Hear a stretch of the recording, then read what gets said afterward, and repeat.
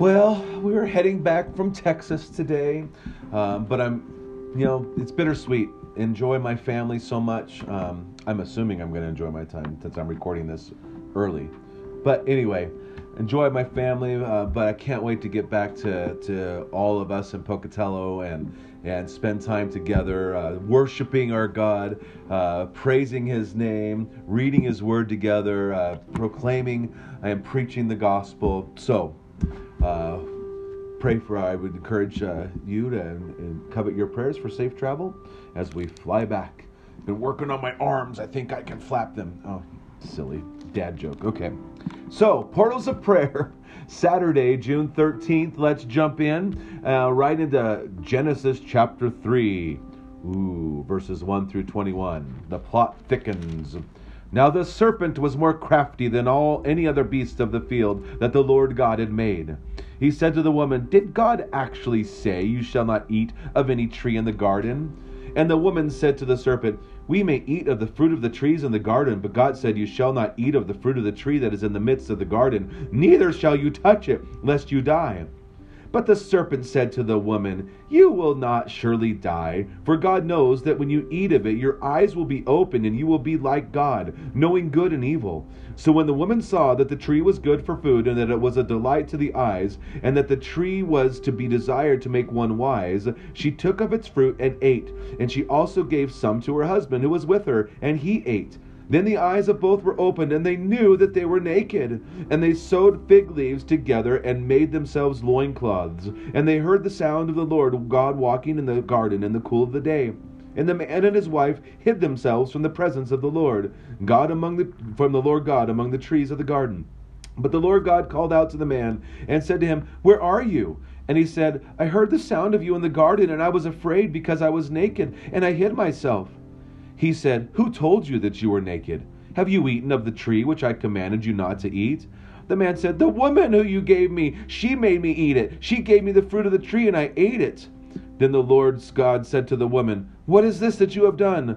The woman said, "It was the serpent. He deceived me, and I ate it." The Lord God said to the serpent, "Because you have done this, cursed are you above all livestock and above all beasts of the field. On your belly you shall go, and dust you shall eat all the days of your life. I will put enmity between you and the woman, and between your offspring and her offspring. He shall bruise your head, and you shall bruise his heel." To the woman he said, "I will surely multiply your pain in childbearing. In pain you shall bring forth children. Your desire shall be for your husband, and he shall rule over you." And to Adam he said, "Because you have listened to the voice of your wife, and have eaten of the tree of which I commanded you, you shall not eat of it. Cursed is the ground because of you. In pain you shall eat of it all the days of your life. Thorns and thistles it shall bring forth for you, and you shall eat the plants of the field. By the sweat of your face you shall eat bread, till you return to the ground, for out of it you were taken. For you are dust, and to dust you will return." The man called his wife Eve, because she was the mother of the living. And the Lord God God made for Adam and for his wife garments of skin, and he clothed them. Psalm 51, verses 7 through 12. Purge me with hyssop, and I shall be clean. Wash me, and I shall be whiter than snow. Let me hear joy and gladness. Let the bones that you have broken rejoice. Hide your face from my sins, and blot out my iniquities. Create in me a clean heart, O God, and renew a right spirit within me. Cast me not away from your presence, and take not your Holy Spirit from me. Restore to me the joy of your salvation, and uphold me with a willing spirit. It says the connection is unstable. We're back. I hope you heard all of that. Anyway, God's walk in the garden. What are you hiding?